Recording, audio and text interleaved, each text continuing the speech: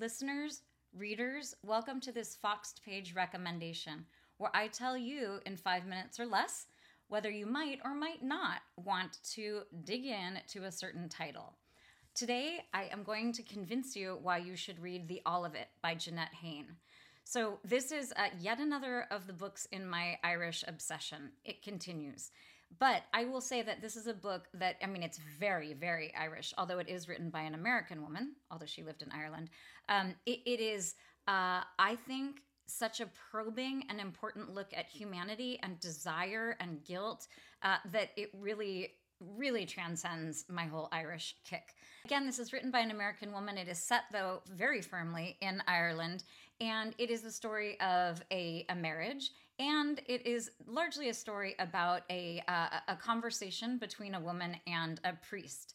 My copy here has an introduction by Anne Patchett, and she spoke both about the structure, which is the structure of this very brief, it's the tiny, tiny little book. It's practically a novella, and it reads really quickly. There's a lot of white space on the page. So if you're looking for a quick read, this is for you.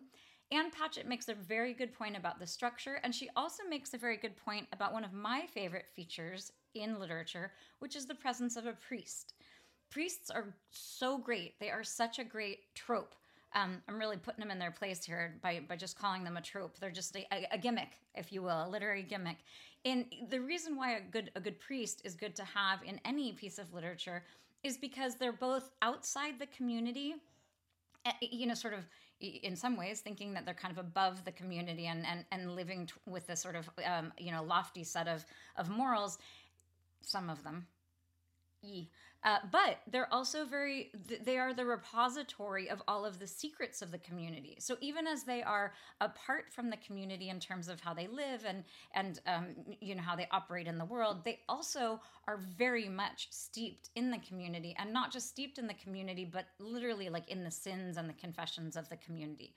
So we have this very intriguing conversation that is happening between a woman and a priest, but it is really unexpected what happens. So again, I mentioned it's a short book.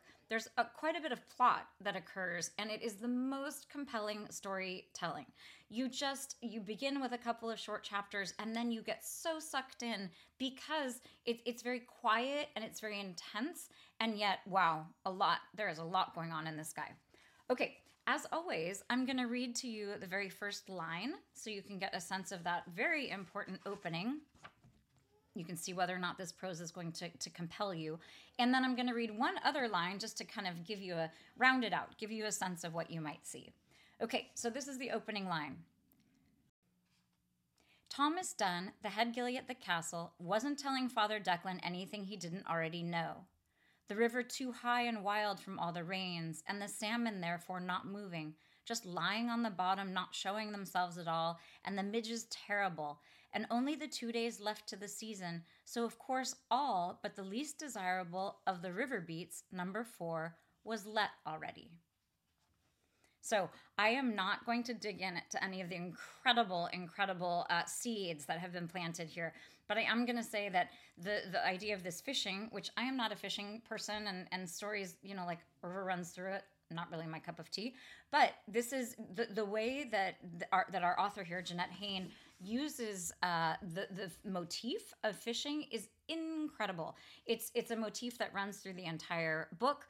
I'm not going to dig in any further as much as I really want to, but I will say that it's such a controlled and such a well-structured and such a well-executed novella. It's really a master study, in fact, of all sorts of literary aspects. So you'll have to listen to the lecture to dig into the bottom of them.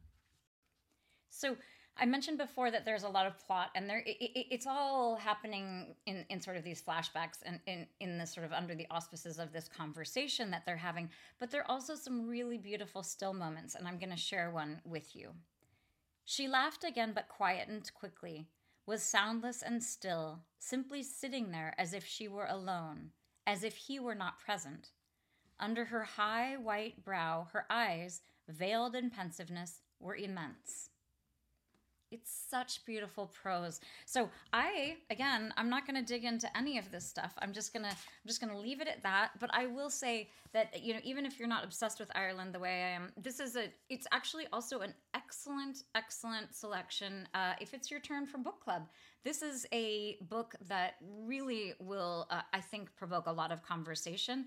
And everyone that I have recommended it to so far has just been absolutely taken.